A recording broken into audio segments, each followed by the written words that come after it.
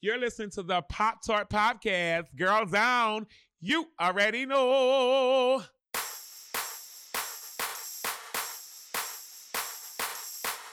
More things are on fire, and I don't just mean property, I mean brains and souls in the future. Just pump me for 10 minutes and let's watch the telly. She's a free spirit. I would like to lube up now and slide into the vaginal question. The Punani Tsunami. And the vagina/vulva is just a trouble cupboard. We always say, thank you very much for the sexual intercourse. That was very satisfactory. Hello. Hello. And welcome to Pop Tarts. I'm Emily Rems. I'm Callie Watts. We are both editors of Bust Magazine in New York City. We love talking to each other about pop culture. We love talking to you about pop culture. And today, our guest is someone that I've been wanting to talk to for such a long time. And I'm so excited that this day has finally arrived. Caitlin Moran is a London-based columnist, author, and broadcaster who's one of the funniest feminist writers working today. Her first book, the 2011 memoir, How to Be a Woman, was an instant New York Times bestseller. And her 2014 autobiographical coming-of-age novel, How to Build a Girl, was adapted into a film starring Beanie Feldstein that premiered in 2019 and that I love so much. When Caitlin finished How to Be a Woman in her mid-30s, she thought that she had everything figured out. But now, 10 years later, she's debuting a whole new memoir, More Than a Woman, which is out September 3rd. This book asks probing midlife questions, including, can feminists have Botox? And especially important in this era of COVID, who is looking after the children? It is a super funny book, and I can't wait to talk more about it. Welcome, Caitlin Moran. It's so good to be here. I'm so stoked. Of course, in Britain, we wouldn't call you Bust Magazine. We would call you Bosom Magazine. That would be our preferred language there. Tata's Magazine. Titties Magazine. Bristol. Bristol Magazine. You are someone that I've read and enjoyed for such a long time, and I always thought, like, this lady's speaking my language. Like, she is picking up what I'm putting down. I get it. She gets me. And then when I was researching for this interview, I discovered that I'm actually only 10 days older than you are. So, like, your cultural references are mine. Like, everything that you experienced, I experienced in this life, except for that one crucial 10 days. So this means we would have probably been watching Quantum Leap at the same time. And did you ever wonder when Sam Beckett would jump into you? Because I genuinely thought that might be the moment my life got better. I was just waiting. It was like, you've done the gorilla, jump into me now. Yeah, I was hoping he would jump directly into my vagina, but just anywhere would be fine. I would like to start by discussing your early life, because your early life felt like it was my early life when I was reading and then watching How to Build a Girl. I was like, oh yeah, except for many crucial differences. You are the oldest of 8 siblings. I am not. You grew up with 8 siblings and your parents in a 3-bedroom house in a place, an exotic land called Wolverhampton. I was like, wow, I wonder what that must be like. But when I was 16, the most exciting thing I think that happened to me when I was 16 was my theater teacher gave me a giant box of all of his back issues of Interview magazine. And I just became like very pop culturally obsessed. One of my favorite lines in your whole book actually is like, to know about a teenage girl, just look at her bedroom walls. Like my bedroom walls were just covered with like pop culture iconography. And so that's what I was doing when I was 16. But when you were 16, you were already a music journalist. You were already doing the thing that I was worshiping. You moved out at 18 and you had your own music show on the TV, and you were a self-made media personality before most of us left high school. How did you make it happen? Are you a pop cultural savant? Like, what the actual fuck? Well, I mean, as you do that list, I am hating the sound of that girl. I would have hated her. I was like, why are you overachieving and being weird? Like, just slow down a bit. But because I was homeschooled by 2 parents, by 2 feckless hippies, I would describe their parenting style as non-mammalian. It was very much like that of a salmon. They simply spawned magnificently many children and then just swam away. There was no mammal-like care or raising of the children, so we were left on our own. We didn't go to school, and by the age of 13, I'd realised that I was fucked. I had no exams, I had no qualifications, and I was going nowhere. So I just started to write, because I read 19th century novels, and that was what all the women did when they needed money. That's what Jo March does in Little Women. That's what the mother does in The Railway Children.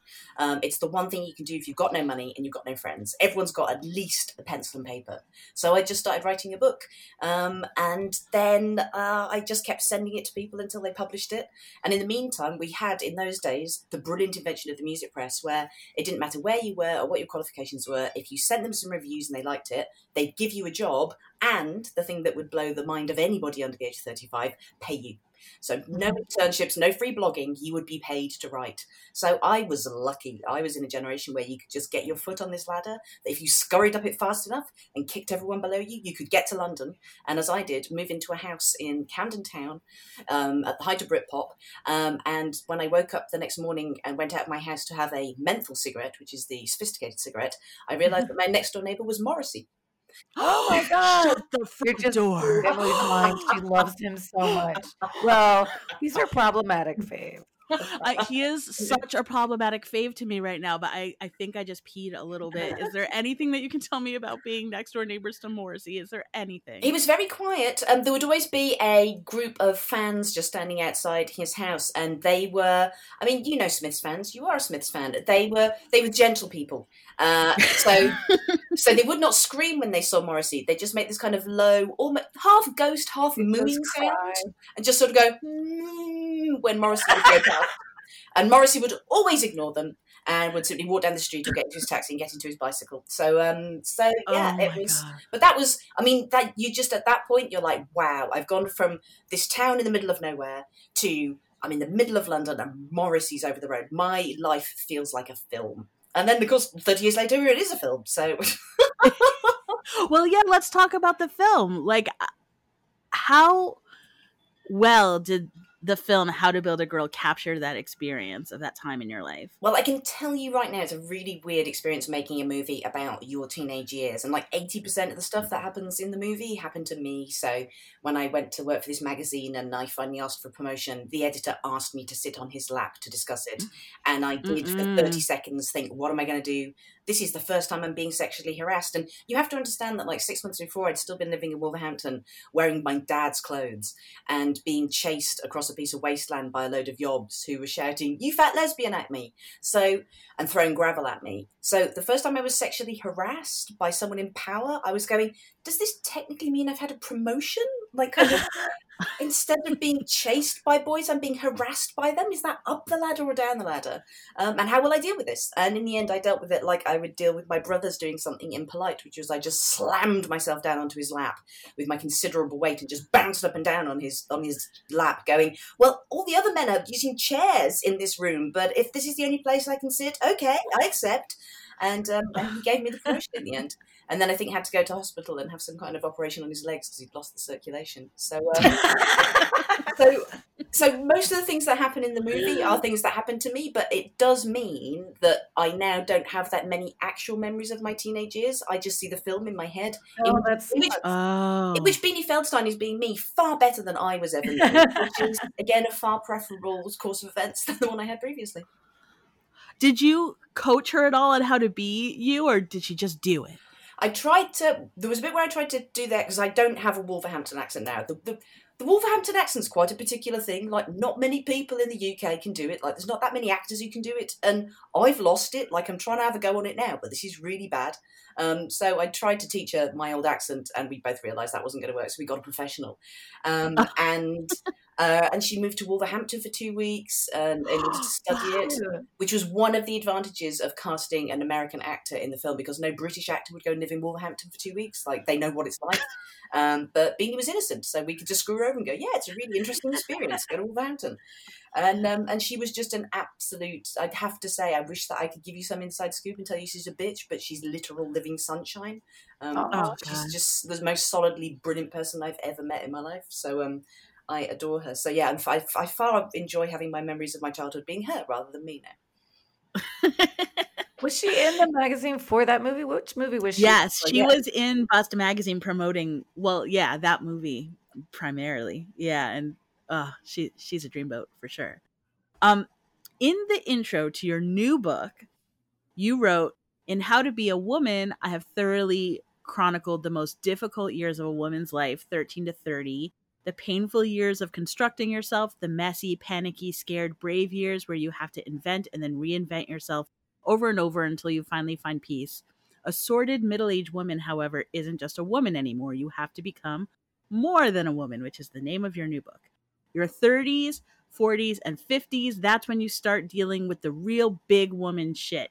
If anything's going to get sorted out, you're the one who's going to have to do it. No more messy nights out or voyages of self-discovery. You are about to be required to hold the fabric of society together for no pay. That's what being a middle-aged woman is. That is not much of an endorsement of middle age. What is it about this time in our collective lives that inspired you to revisit memoir again and to have you like write the story of your life all over again from now? Well, I'd realised, like, when I finished How to Be a Woman, I was pretty convinced that, like, as I said in the intro, that I'd done all the hard stuff, and that the next phase of my life would be one of elegance. I would be going on mini breaks. I'd probably buy a pair of linen trousers.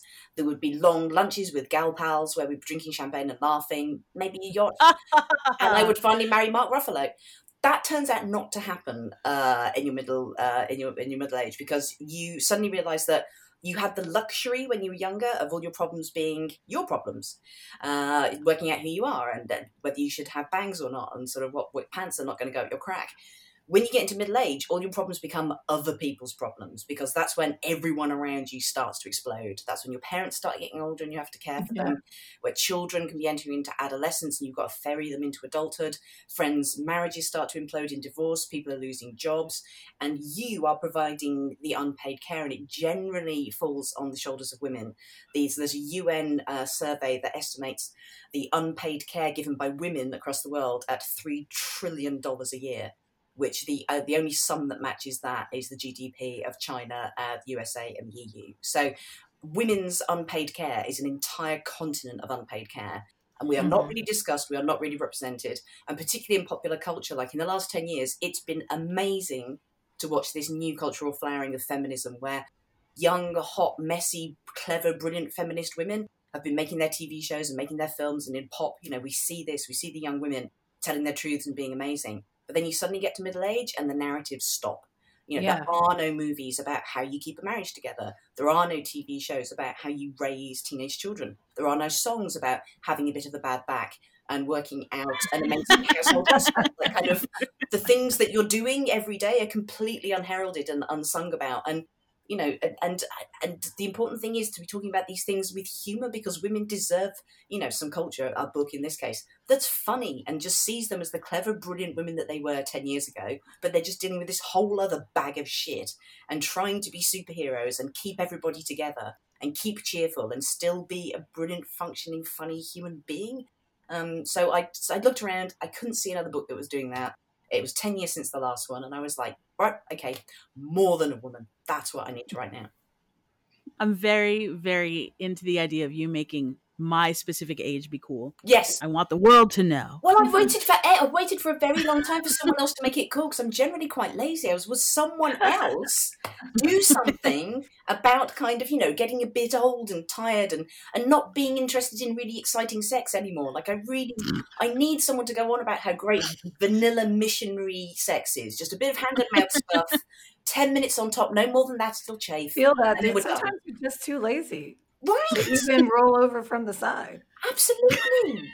Like this whole thing when you were in your younger years and you were like, yes, I must be an anal explorer and I must wear all these costumes and buy all these gadgets and we'll do role play and stuff. It's like, I'm not a fucking actor. Like, I haven't got time to maintain all these machines. Like, just pump me for 10 minutes and let's watch the telly. You have a chapter about the ongoing to-do list that many women use both to get a shit ton of stuff done, but also to flog ourselves with, sort of alternately. You write, however onerous the list might seem, it will eventually set me free, for I am one 5-page list away from becoming a happy, accomplished woman with a perfect house, exemplary accounts, excellent capsule wardrobe, well-brought-up family, fabulous job, and a pelvic floor so redoubtable, every trampoline will fear me. I love lists personally because I help make Bust Magazine one to-do list at a time. That's how Bust Magazine makes it into the world. But I also sort of give the side eye to all the to-do lists that are outside of Bust Magazine that I have. That's it. Because are we better off giving up the list when the workday is over and being less goal-oriented about everything? Or is it just how we cope I think with being women in life? it depends on what stage you are in life, and I feel like I'm almost now getting to the point where I might get to the end of a to-do list, or I might at least be able to put it down. But I think in the years where you've got teenage kids and your parents are ailing and you're trying to keep your career going and keep a marriage going, the only way that you can keep stuff together is to have a to-do list, because frankly, no one else is going to do that shit. No one else seems to know that there is a filter on the dishwasher. No one else seems to know that you need to book your summer holiday now or there won't be anywhere available next year. No one else ever seems to get their head around the dog needing to be wormed. No one else is going to stand in the kitchen doing a huge feminist rant at 2 o'clock in the morning. It's all going to be you. So just put it on the list. And then at Put the rants on the list? Yes. Oh, yeah. Oh, yeah. If you're going to do all this stuff, if you are engaged in emotional labour in the second shift, the very least that your family's going to get is a massive feminist rant about it at 3 o'clock in the morning. So, they all need to be on the to-do list, and that's sort of the only way that you can not feel that your life is exploding into 1,000 pieces and that you're just going to spend your entire life face down on the floor and cry. Because I've done the months of lying face down on the floor and crying, and nothing got done, and the house got quite smelly, and a mouse died, and it was just like, right, someone's got to be back on top of this shit, and it'll have to be me. I would like to lube up now and slide into the vaginal question part of this interview. I have a few of them. I like it. The first is that you make a lot of funny observations in the book about the linguistic strides that we've made as women when it comes to discussing our nether regions. First, you talk about how we need more ways to describe our feminine arousal, and I found this part very funny. You used all kinds of terms I've never heard before in my life, including wide on. Is that really something that... you never heard wide on? I've never heard wide on in my life. It's so funny to think it's like... He made my fanny fizzy was really funny because here in America, the fanny is your butt, so it kind of sounds like diarrhea. But sometimes have you not been so aroused that you get a bit splurty? Like that can sometimes... No, is that just me? Okay, I've overshared. No, I mean, my colon reacts to every emotion, good or bad. Exactly. So I have IBS. I'm a Jewish person. So, yeah. Exactly. My colon is the Jiminy Cricket on my shoulder, constantly telling me if situations are good or bad. Yeah. And also, I'm a fan of Love Island, so I was aware of fanny flutters. That butters my crumpet. Is very, very good. You also mentioned the term that I actually use the most, lady boner. Yes. Mm-hmm. It's my favorite. I don't know how I linguistically survived without it. Like I abuse the term lady boner. Is it true that in 2017 moist was voted the most hated word in the world? I hate the word moist. Yes. Actually something? It's actually true. And I would agree with that. But moist makes it feel like it's been damp for a while. Mildew, right? Yeah, it makes me feel mildewy and not like wet, but it's not a wet ass pussy. It's more of like a yeast infection. Yeah. Caitlin, have you seen this video for WAP? Oh, yes. Oh, very much so. Okay. Luckily, my daughters are of an age now where they'll run in the room and go, you need to watch something called Wet Ass Pussy right now. Yeah, you fucking with some wet ass pussy. Bring a bucket and a mop for this wet ass pussy. Give me everything you got for this wet ass pussy. Now from the top, make it drop. That's some wet ass pussy. Now get a bucket and a mop. That's some wet ass pussy. I'm talking wop, wop, wop. That's some wet ass pussy. Macaroni in a pot. That's some wet ass pussy. Huh. And I'd be like, yes, you are my daughters. This is part of like when the book, when I'm going, sort of like for years there was a silence about, and a non-creativity about the language around sort of female sex and sexual arousal and lubrication. But in the last couple of years, we have started making incredible strides. And I would call WAP one of the greatest achievements in feminism of the last 10 years. It's amazing. Are you familiar with the British historian Bettany Hughes? Yes. Okay, so we recorded with her earlier. We haven't released that episode yet because her book isn't out yet. But we tried to explain to Bettany Hughes what wet ass pussy was, and I almost kind of felt bad about it because I was like, "This is a dame. Like she has an Order of the British Empire. Like I should not even be saying the words wet ass pussy to Bettany Hughes." What I like about it is that it becomes boastful about female sexual arousal in a way that men have been able to boast about their boners for years. Like the fact that you are boasting about being so over lubricated that you need a bucket and a mop. Like bucket and a mop. That's what I want. Usually they're bringing. Obviously, as a housewife, I'm kind of going, oh my god, like what? Are you using a disinfectant as well? Is it one of those super mops that's got the particularly absorbent pads? The macaroni in the pot one was the best. What's about swiping his nose like a credit card? Like a credit card, yeah. I mean, it's perfect. This is what we need. Female sexual boastfulness. Like, kind of, that's something that's been missing in culture until 20 minutes ago. I do briefly want to mention that my favorite of all of your vaginal secretion terms was the Virgin Mary's guilty tears. Good for Catholics. It's there for the Catholics. Yeah, it's like... It's really good. If your sexuality is really fucked up by the Pope, then I am there for you with my metaphors. Outside of the world of arousal, you also feel strongly that when we say vagina, what we really mean is vulva. Vulva. Can we just chalk this up to like a lost cause and stop trying to make vulva happen? Well, I know what you mean, because obviously time is pressing. Like, kind of, fascism is on the rise in America, and there isn't going to be another series of Sherlock, so we've got a lot of campaigns that we need to be pushing out there. But as I put in the book, it's really key. Like, and it's so sad because feminists have fought so hard to wedge their vaginas into many conversations over the last 10 years. We've almost normalized the word vagina now, but we've been using the wrong word because that just refers to the internal organs, and like kind of it doesn't refer to the outside bit, which is what we're usually talking about. My vagina looks camel toey in these trousers. And it would be like if men, when they were talking about their penis, were saying my balls instead. Like, so, I'm pissing out of my balls. Like, my balls are really hard now. I want to put my balls inside you. That's not the body part they're talking about. And when we're talking about vaginas, usually that's not the body part that we're talking about. And we've got to use the right word. That seems kind of almost like science. Like, that's a huge part of who we are. It'd be like if we started calling our tits our heads. Like, kind of, we've just got to label them properly. I'm a bit OCD about this. However, I was talking to our boss, Debbie Stoller, founder of Bust, about this very, very this thing about your book and you saying this. And she said that she thought it was more like you have a mouth and you have lips. But if you said like, oh, I just burnt my mouth, and you really meant your lips, that it would still be the same, like that it would still be correct. Because mouth and lips still feel... it'd be more like saying, I want to kiss you with my tonsils, I think. It's interior and exterior. Like, kind of what's happening up inside you is often very different to what's happening outside. Well, that's some WAP shit. You want to hit that thing in the back of the throat.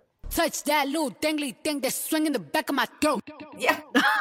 Back to WAP always. Full circle. Full circle. Thanks, Callie. All right, I have one more vaginal question / vulvular question. This is both, and then we'll move on. No. You mentioned something that I'd never heard of, and it's possible that I was not aware of it because I can only shower in my apartment. I cannot take a bath in my tiny New York apartment. You spoke about taking baths and then sometime at an inconvenient point later on, water just splashing out of you. Yes. You wrote once in 2014 at 8 a.m. at the Heian Y Literary Festival, I'd had a hasty hungover bath, then came downstairs to do an interview on BBC Breakfast.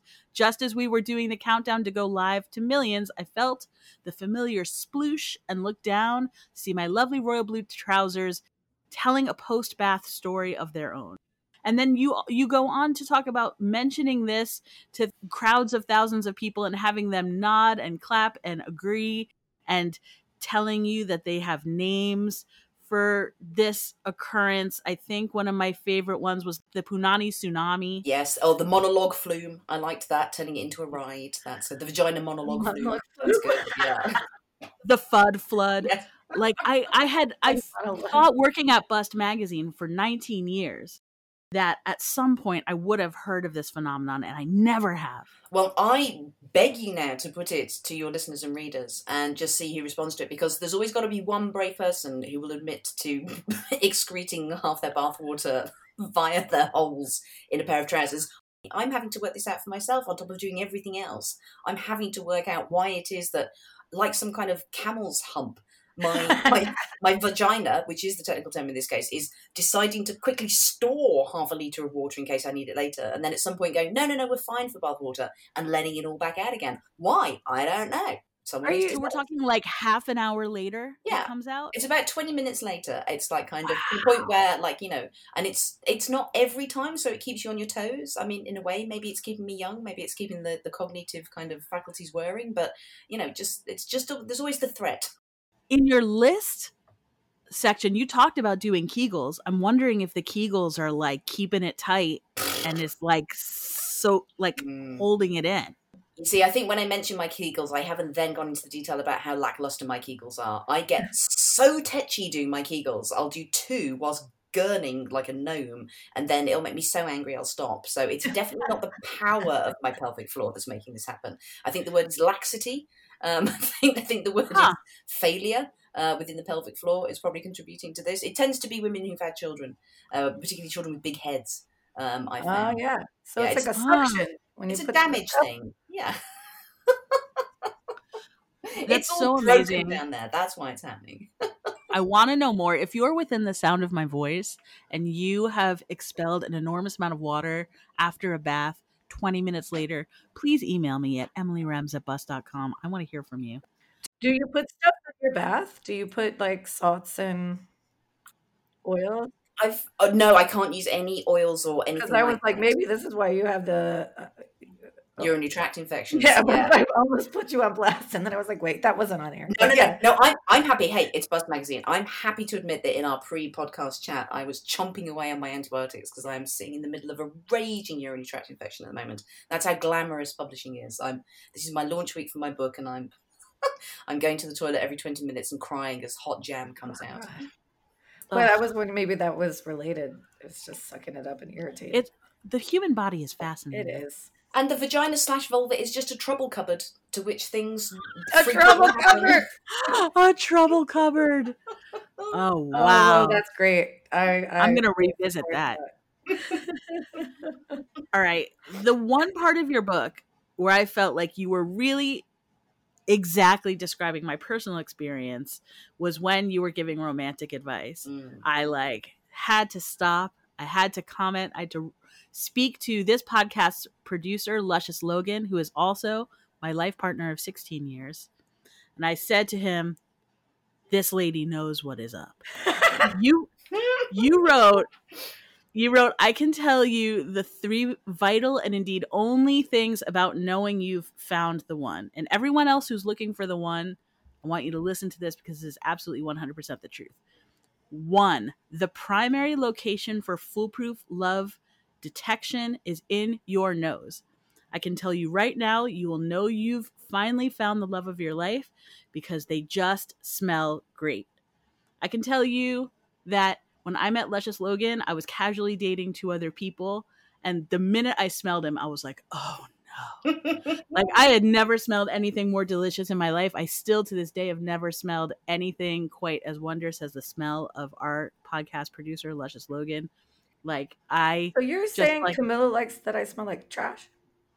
Well, the onion anecdote earlier has literally told a story of its own. So, is he called Luscious? Is that his government name, or did you name him Luscious after the smell? Which came first? Luscious Logan is his podcast producer name. His government name is Logan Caballero del Fuego. I like both. It's luscious in and of itself, but his podcast producer name is Luscious Logan. And what does he smell like to you? Oh, describe the smell. It's like it's like a combination of a little bit of sandalwood, not too much, and like freshly baked bread. Like if you made a loaf of sandalwood and it just came out of the oven. But like also something else, like it literally makes me salivate. I can't. When I think the most I've been apart from him in the last 16 years is like 10 days, and I went through withdrawal. Like I thought that my nose was going to shrivel up and fall off my face. I was so upset not smelling him. Okay, so that was number one, and I was with you 100%. And I thought that I was like a total, like, I thought I was like a fetishy nose freak, but apparently this is a natural thing. You say the good smell, when you find it, has a very specific purpose, to relax you. Exactly. I'm very tense when I can't smell him. That's what love is. Ultimately being very, very relaxed. This is the primary effect of the good smell. It gets you super stoned. Finally, you say, true love is a bit scared. Just slightly, just a tiny bit, a pinch of salty fear to season the dish, a soupçon of worry that if you let your standards drop and start taking each other for granted, all this delicious magic could disappear. I would like to know how you first sniffed out your man and how you've made it work for him for such a very long time. We were both music journalists at the same magazine, and the music press at that time, everybody who worked there was like a super cool, I mean, it was pre-hipster, but like hipster dude in like leather jackets, and they knew all the cool music that was correct to like, which would be, looking back now, horrible loud bands like Front 242 and Skinny Puppy and Faust and Can, and just things that I would never listen to on a sunny day to feel happy. I love Can. That's fine. But what I liked was Crowded House. I loved the beautiful adult-oriented rock, FM pop of Crowded House.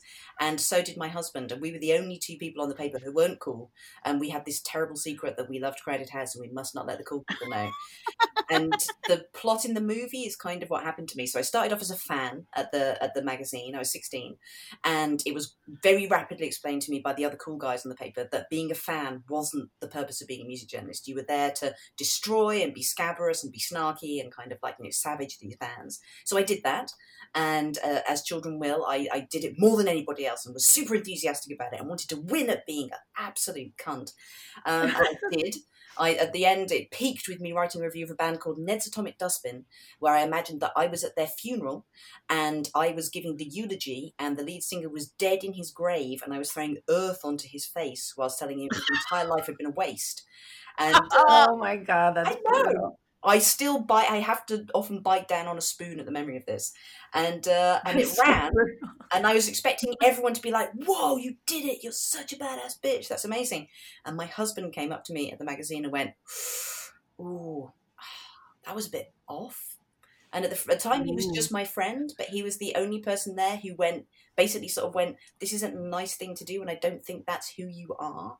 He could he knew me for the fan and the kind of smiling, optimistic, nice girl I am. And so I respected this man who told me to be nice, basically. And yeah, we went out with each other for a bit. And then he really wisely went, look, you've just moved down to London. You're 17. You're just about to start presenting this TV show. You're probably going to be a bit famous. You should probably go off there and have your sexual adventures. It's far too early for you to settle down with me. I release you back into the wild. So he released me back into the sexual wild. I banged around for about a year, had some terrible times, and then came back to me and just went, I've done my shagging around. Can I come back with you and smell your armpits? Aww. And we've been together ever since. And he is very good at making sure that we just stay nice and respectful to each other at all times. I come from quite a feral family, and he sort of very quickly schooled me in things like not using an old piece of bread as an ashtray. Or leaving everything on the floor, and we're just very polite to each other, not in a horrible way, but like, for instance, after sex we always say thank you very much for the sexual intercourse, that was very satisfactory. And I think it's good to file those reviews and keep that kind of feedback going, and just that you have had sex, it's a nice thing.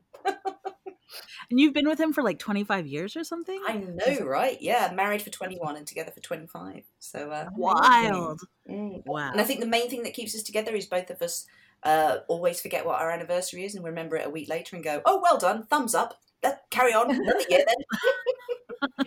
You're gonna renew the contract? Yes. So he's the one that says don't use bread for an ashtray? Is that? Yes. I mean, it was when I moved into his flat, my trousseau was 3 trash bags, 2 which had dirty clothes in and 1 which had full ashtrays. And I had invented, at the time I thought, an amazing invention. If you get an unsliced loaf of bread and then you rip the top off and eat all the soft innards, as you would, obviously, then you have a kind of hollowed out kind of pot into which you can stub out your cigarettes. And because it's so deep, you can just put up to 1,000 cigarette butts in there before you then just throw the whole loaf away. And I kidded myself that the bread deodorized the smell. And I was so proud of this invention. I proudly brought this half-full loaf of fag ends into his house. And he was like, maybe not. Could we find another way? So funny. That's hilarious. And I'm surprised to hear you say it, because you talk about, like, all right, going back, you say that you were raised kind of feral. I was unsupervised, basically, to put it in a succinct manner. I was unsupervised.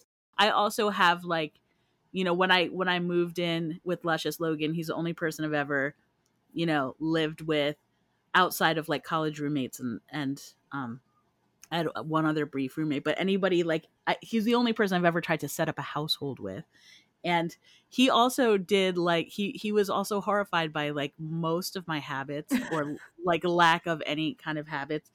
And his grandmother, he didn't know his grandmother, but his grandmother was a home economics teacher, and his mom, you know, like, sort of carried on that legacy of, like, of how there are ways to set up a home. And I have, like, absolutely none of those instincts at all.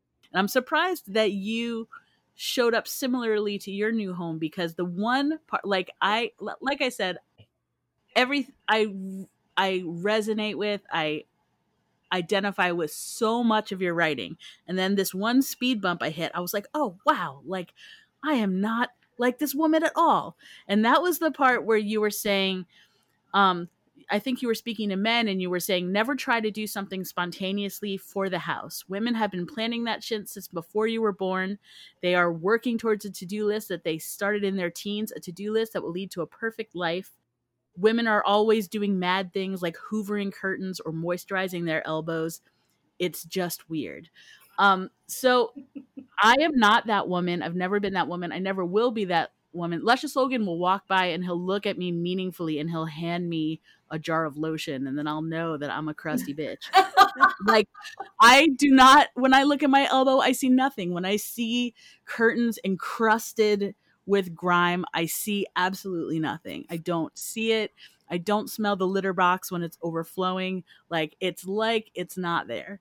Am I not a woman? Did something happen? No, you are free. You are free, my friend. You are outside the matrix. You are a free eagle looking down upon corporeal worry and sorrow that affects many women. You know, I wish all women were as freed from this as you, but first of all, I just thought my husband is a very tidy and neat person, and I realised that if I was not helping to tidy up the house, then I was just making another job for him. And so just on the politeness level, I was like, okay, this is something that you really care about, so I guess I should care about it too. Maybe I will hang my clothes up. Maybe I will be a clean person. So for the first 10 years, I was definitely the dirty person. And then there was just a moment where I'd interviewed a lot of people, and they'd put me up in really nice hotels, and I'd be walking around these hotels going, why does this feel so nice? Why is this a pleasant environment? And I was like, because there isn't shit everywhere. It's minimal and clean with lovely clean sheets and lovely folded towels. And suddenly I was like, I could make the house like a hotel. I could have folded towels. I could have sheets that make a crickly crackly noise when you get in the bed because they're so fucking expensive. And I got hooked, man. I got hooked on the cleanness. I got hooked on the hotels, and so that was what I wanted to try and replicate in my house. You can see on your screen what my spare bedroom looks like, so you can see that I have not managed to make this look like a hotel, but that's generally where I'm trying to head. I think it looks very nice. Our viewer or our listeners can't see what you guys see, but you guys are seeing a Zoom background because I don't want you guys to see my apartment. I have never lived in a comfortable space in my life. And I'm 45. Like, I don't want to make it sound like I'm uncomfortable, but like you said, like, when you walk into a hotel or someone's like beautiful, like cushy, nice place, it's like, oh, this is nice. Like, I've never lived in that place. And maybe those are skills that I could acquire, but I'm like fucking 45. Like, are those skills even something that I never made a bed until I moved in with Camillo. And now I make the bed every day. I mean, we make the bed together.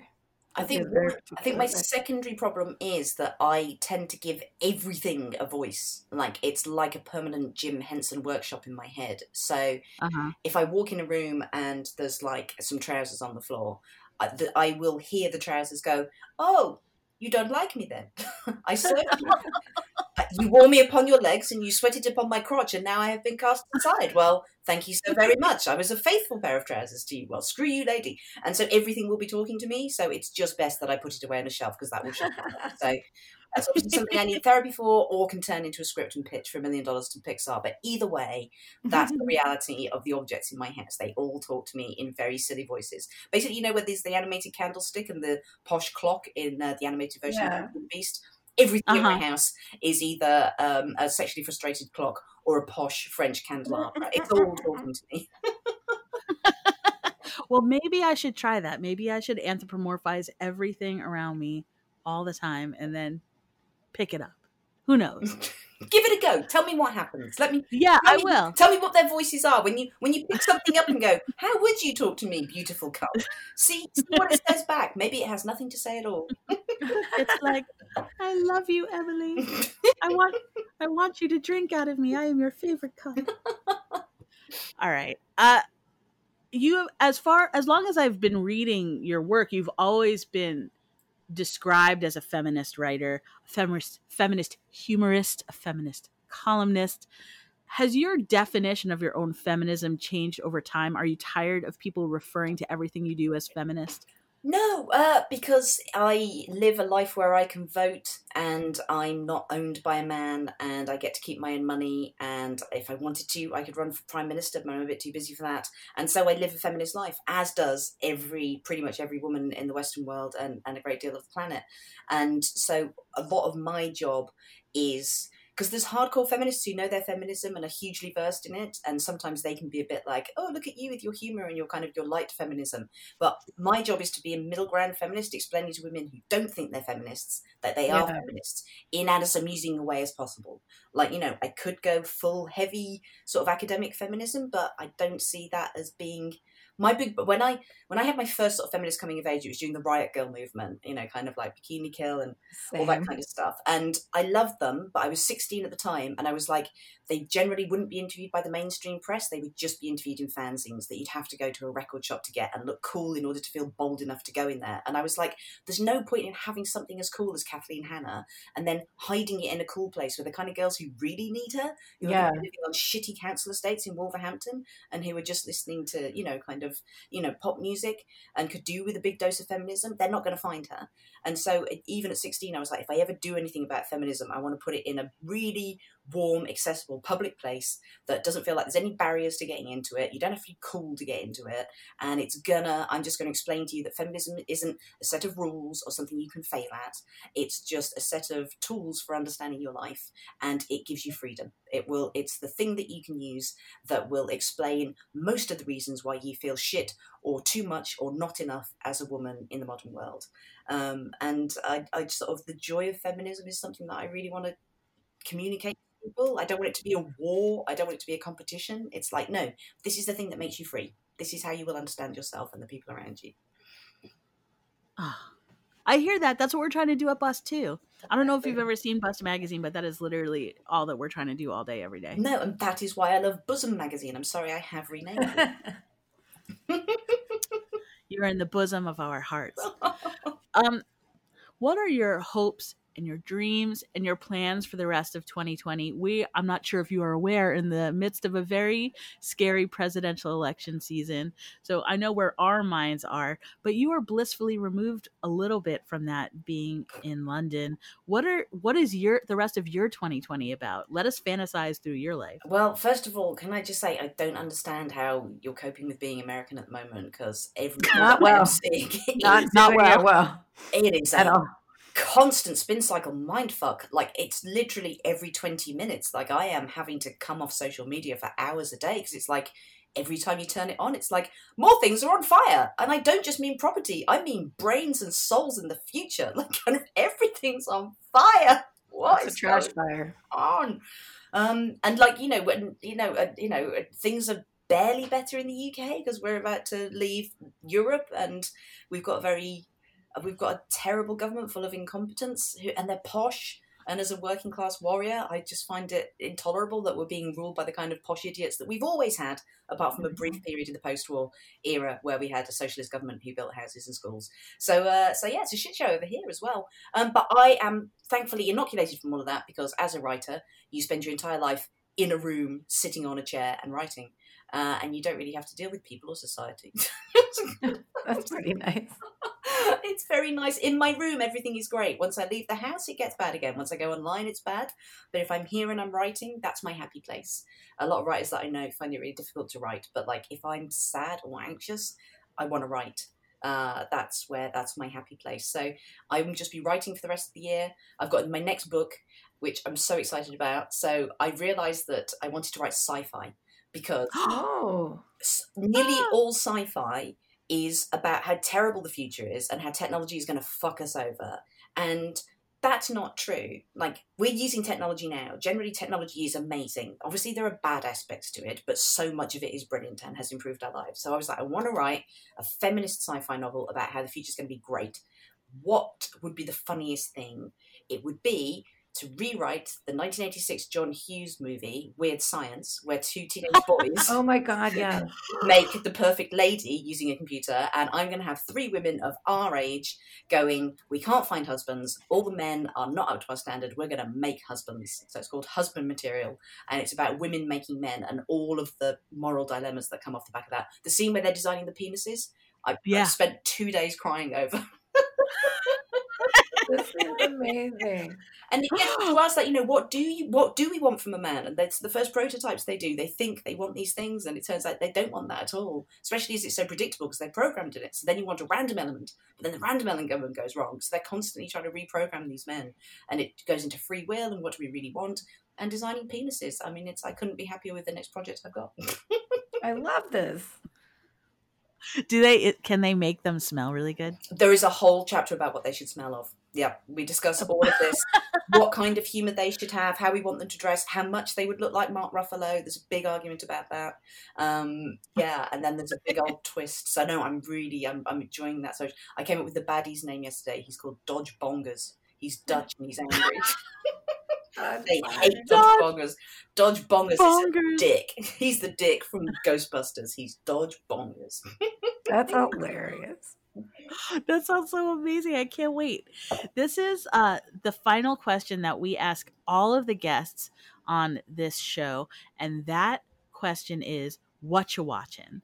And when I say what you watching, it is very broad. We're talking about movies, television, books, music videos, podcasts, anything pop culturally that you are consuming. We want to know about it because it's probably very cool and we want to check it out as well. Caitlin Moran, what are you watching? Oh, the list is just too long. I'm just now catching up on all the stuff that I missed because I was pregnant and had small kids. And now my children are teenage. We're watching all this stuff together that I should have watched then. So we've only just got into Broad City, which obviously is like born from the gods to come to me. I've only just yesterday heard Peaches Fuck the Pain Away. So I'm now... Oh, you're catching up. I know, right? So I'm now just watching, learning all about Peaches. I just keep running into my kids' room and going, her first solo band was called The Shit. She did a solo version of Jesus Christ Superstar. Like, I'm just so on Peaches. I'm so on Peaches.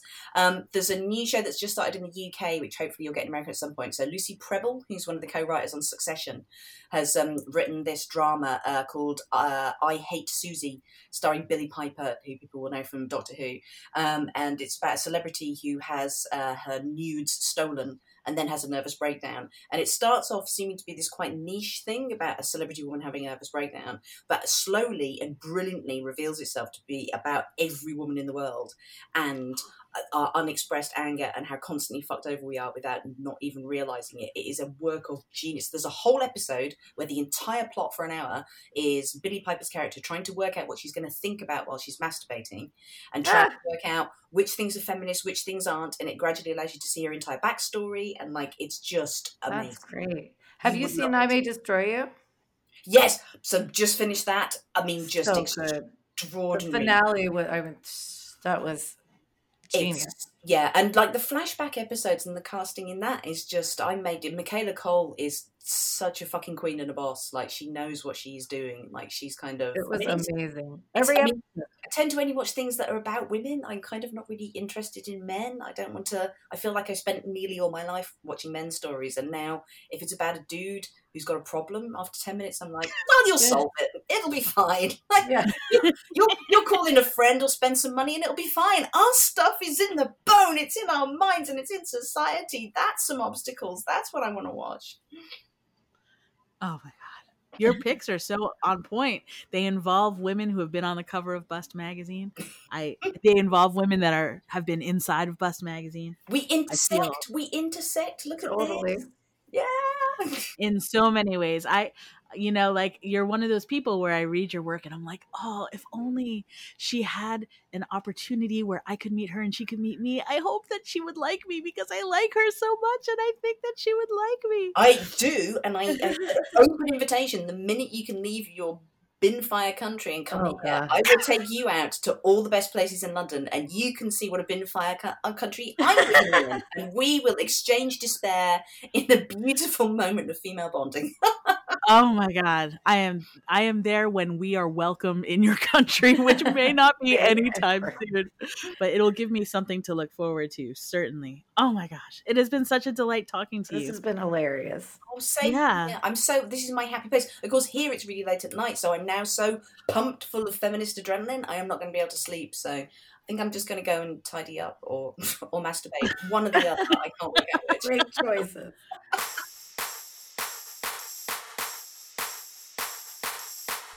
Before we get back to the show, I want to tell you about our new sponsor, Wolfie Vibes Publicity. If you're working on a new project and find yourself in need of a kick-ass publicist who communicates well and works tirelessly to get you the coverage you're after, consider going to Wolfie Vibes Publicity. Wolfie Vibes Publicity is a female-owned and operated boutique PR firm that will get you where you need to be, and you'll even have fun in the process. Get in touch via wolfievibespublicity.com for details and quotes, and tell them that Pop-Tart sent you. Essentially, I started it because every female comedian I know was amazing and hardworking and hilarious, and I knew would make great podcasts. And every male comedian I know already had a podcast and was doing their own thing. Hi, I'm Kate Moldenhauer, the founder of More Banana Podcasts, a comedy podcast network entirely produced, hosted, and led by women. We have shows about politics. Hey everybody, welcome to Let's Get Civical. When the Supreme Court puts stuff on their calendar, they use the word docket. So their Google Calendar is a docket. Is a docket. So technically I have a docket. You have a docket. We all have a docket. Sex? Welcome to my vagina. I'm Jessie Karen. This is Rebecca Frank. What were ancient Greek dildos made of, Jessie? They were made of padded leather and, anointed with olive oil. Yep. Scams? I'm Caitlin I'm Bradley. Sue Smith, and we love scams. She tells them she's a German-Russian heiress, and she seems like she has a lot of money, and people buy it. That's basically what's happening. So as soon as she got a loan, she would cash it as much as she could out before anybody caught on. It's amazing. So smart. I mean, so smart. I mean, it's terrible, but like to take that money out immediately. Because women are actually pretty versatile and funny. More Banana is a network of women's voices, unfiltered and uninterrupted. Find us everywhere you get your podcasts and learn about our growing roster of shows at morebanana.com.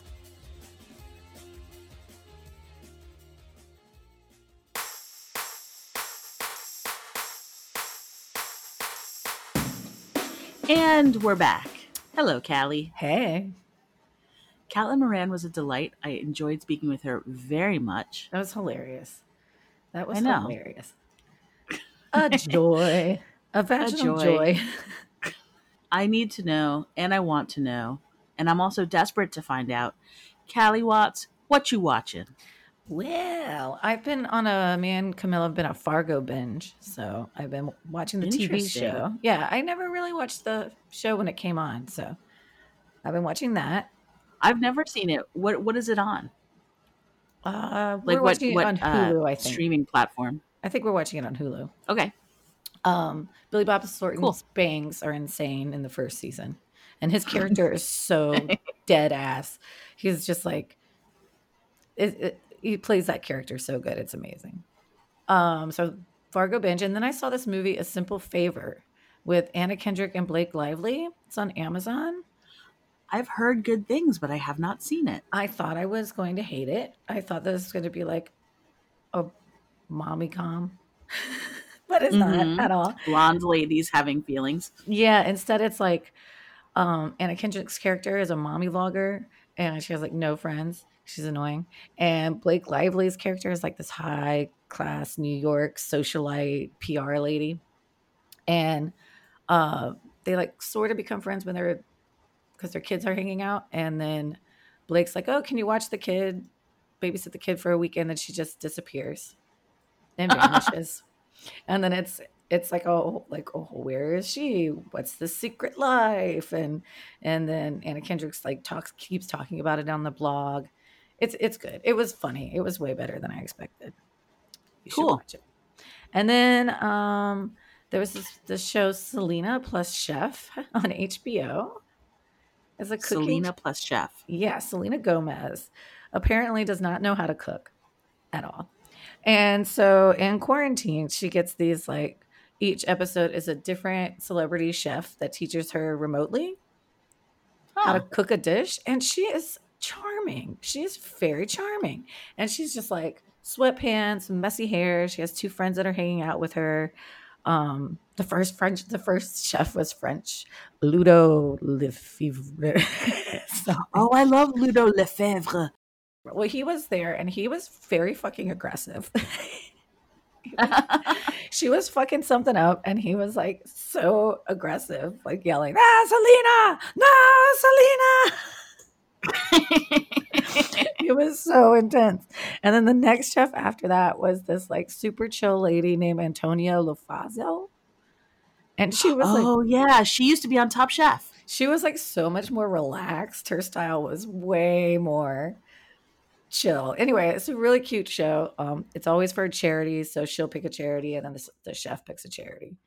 Then I watched this movie called The Binge on Hulu, which is got Vince Vaughn, who I'm very meh about. I feel like he has so much headspace.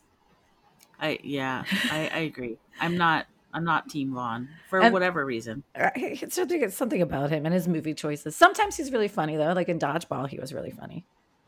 Mm-hmm. And then that guy Skylar Gisondo, I think is his name. He was on the Santa Clarita Diet, and he's in all these. I didn't see that show. Teen boy show. He's like, I like him. He's nice. And that guy Eduardo Franco that was in Booksmart. He's got like long hair and he's like stoner Hesher vibe. And nice. And he was also in that movie The Package. He's the one that got his dick cut off. Remember that movie? No. I think I've talked about this movie before. It's like I think kids go camping and then they cut a dick off the mountain. You know that's not right. And then they have to like get the dick on ice and get it to the classic dick cut off. Like a Bobbit situation. Yeah. Always got to get the dick on ice. But in this movie, it's like sort of like The Purge, where there's like no crime or anything happens except one night. Except in this movie, there's no alcoholic substances and no drugs. And then on one night, for one night, I think it's one weekend. And then so if you're over 18, you could go crazy for one night. And people go fucking nuts. And then there's like competitions. There's like secret competitions where everybody goes and does like the most of the most and sees who can do the most. It was really funny because, of course, in classic, we have to get to a competition. There's all kinds of mayhem on the way to said competition. Right, of course. The end was really funny. There was a lot of cocaine jokes, a lot of coke face. It was pretty funny. I enjoyed it. And then the last thing I've been watching is this kids show, teen show called Trinkets on Netflix. Okay. This is what I watch when Camilla's asleep because he would hate this. And it's a bunch of girls that end up becoming friends in a Shoplifters Anonymous club or a group. Nice. And so then they're like the bad girls and like the like good girl, what's she doing here type of thing. And then they end up being friends and stealing things together. Of course. Of course. Apparently, there's 2 seasons. I'm on season 1. It's cute. It's getting a little redundant, but it's still cute. Okay. And that's Trinkets. what I've been watching. What have you been watching? I enjoyed Teen Shoplifter. I might check that out. Yeah, it's cute. I'm so glad that you asked. I've been watching absolute trash, but not entirely, only a little bit. At this juncture, I've been watching Love Island on CBS. It's not a soap opera, it's a reality show, and it's a dating show. And in previous iterations, it used to be a British show. Then I think there was one previous American season, and they just put all these hot people in bathing suits on an island. They give them a villa. It has a big pool. They make them all sleep in the same room. And they all sleep in the same room? Yeah, and they make them sleep in couples, like even when they just first are getting to know each other. And then every once in a while, there's a recoupling, different ways that they shuffle people around. So different people, at first, maybe they like who they're sleeping with, maybe they don't. And then like they get to choose different people. It's trash, but it's also so funny. And there's like people who are like fall madly in love like after 2 days, and then like maybe after 4 days one of them isn't sure if they're in love or not, and there's like huge heartbreak and despair. And you know, like the drama is so crazy. And I think part of it is just because they're all just isolated up there without TV or internet or cell phones, and all they can do is walk around in bathing suits and create drama amongst themselves. Yeah, that sounds about right. Filmed constantly, and they put it on TV almost every day. And then at the end of the week, they do like a 2-hour recap of everything that everybody said, and then things that they didn't show. And I just fell into this world of vapid bikini people, and I can't seem to get out. I will tell you, anybody who's within the sound of my voice who's actually following this season of Love Island, I am Team Johnny. He is from Virginia. He's paired up with this Latina named Selly, and they're great, and everyone else on that show is trash. And I'm telling you right now that Johnny and Selly are going to win it all. So that's it. I think they get money at the end, but yeah, I was about to say, what do you win? Yeah, like people systematically, if nobody wants to share a bed with them, they get kicked off. And they keep introducing new people all the time. So it's not seasons? It just is forever and ever? No, it's seasons. So this is the second season. Because I was picturing like forever and ever, like a poop back. No, they're not isolated forever. It's for like a couple months or something. I was figuring like a rotation and people just get kicked, and then one guy just ages forever on the show. But there's definitely a rotation of hoes coming in and out. It sounds nice. So then something with a much higher quality quotient is a film called The Treasure of the Sierra Madre. Luscious Logan and I periodically will dip into the AFI list of the 100 greatest movies of all time and try to fill in our gaps of what we haven't seen yet. And so we booted up The Treasure of the Sierra Madre. We found it on one of the streaming platforms, and it was really great. Surprise! It earned its spot on the AFI 100. It's a 1948 movie. It's a Western, which I don't normally enjoy, but I really liked it. It's this adventure drama, and it was written and directed by John Huston, our friend Angelica Houston's dad. And it also co-starred Walter Huston, who is Angelica Houston's grandfather. So it was a multi-generational Houston experience. So it's set in the 1920s, and there's these totally broke dudes. One of them is played by Humphrey Bogart, and the other one is played by Tim Holt. And then they join up with Angelica Houston's grandfather, Walter Huston, to go to Mexico together to prospect for gold. And like all kinds of crazy shit happens. This was one of the first Hollywood films ever shot on location, like outside of the US in Mexico. And there's scenes in it where Logan and I were like, oh, no fucking way. We were like grabbing each other. There was plot twists that we did not see coming. It was exciting. And it was also kind of a mind fuck, because I'm so focused on watching women-centric or like movies that are specifically geared towards women, that like this movie had no women except for like occasionally there was a sex worker who would like stroll by. But other than that, there was no there was no women. But nonetheless, it was great. I recommend The Treasure of the Sierra Madre. It's one of those classics that doesn't get as much play as like I've Citizen never Kane even or heard of it. whatever, but it's Humphrey Bogart is crazy in this movie. I'm like, oh shit, that dude can act. Wow. Not that I didn't think he could, but let's just say I was surprised and impressed. Nice. And then on the lighter side, I have been watching on the app CBS All Access for streaming. I'm one of those people that join CBS All Access only for Star Trek things. For the newer Star Trek shows are on there. And I think they know that. I think they know there's a lot of people who only subscribe for Star Trek related content. And so they have a new animated series that's only on CBS All Access called Star Trek Lower Decks. And it's like, about all those people who aren't up like in the captain's area. I've never seen I don't know, a Star Trek. I mean, I've seen it, but I don't know.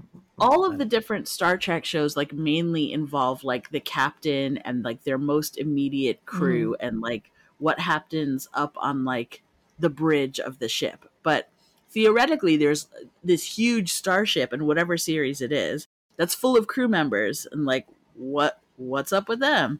So like that's the premise of this. It's a comedy. It's very silly. It's called Star Trek Lower Decks, and it is just chock full of endless inside jokes about Star Trek. Like if you are a Trek nerd like I am, there's just tons of jokes. So I wouldn't get it at all. Over my head. But inside baseball. It's very inside baseball, but also, even if you know nothing about Star Trek, it's very funny. There's like, the premise is that there's this starship and it's captained by a woman of color. And there's like this young woman of color who's just running around who doesn't obey any of the rules. She's like just like a lowly lower decks person, like sort of Jill of all trades, just like having fun and messing around and like pranking people and basically making life very fun for the people in the lower decks, but also freaking people out in authority. And it turns out that the captain is her mom. And so she's like rebelling against her mom, and her mom like wants her off the ship, and she's like, haha, whatever, I do what I want. It's very funny, and I highly recommend it. And that is what I am watching, except for one final thing: the majestic Pop-Tarts Patreon page, which has just made its debut in the world. And Callie, I don't know if you saw, we just got a new patron this week, and I was so excited to see that. Yay! We really need your help to keep Bust alive, and hopefully you'll be excited by all of the goodies that we've hooked up for Pop-Tarts listeners. You can find them over at patreon.com/PopTartsPodcast. Callie and I, with help from Team Bust, have been typing up all these exhaustive show notes only for Patreon donors that include links to what everybody has been watching for all 91 episodes. That's where we are, 91 episodes. We've also got totally ad-free episodes, if that's your jam. There's exclusive content on there, including the amazing episode we did with Big Frida. And there's all kinds of other goodies. If you are so inclined, please check it out at patreon.com/PopTartsPodcast. Help us keep feminist media alive. Yes. And finally, a big thank you to our luscious producer and sound engineer, Logan Del Fuego. Muy caliente, Logan. And our girl gang at Bust Magazine. You can find me on Twitter at Emily Rems and on Instagram at RemsEmily, but you cannot find Callie on social media, so don't try. You can email us both, though. I'm at emilyrems@bust.com. Callie W at bust.com. And you can learn more about the show at bust.com/PopTarts. And finally, please rate and review this podcast on Apple Podcasts. It really helps us get the word out, and we super duper appreciate it. Until next time. Mwah! Touch that little dangly thing that's swinging the back of my throat.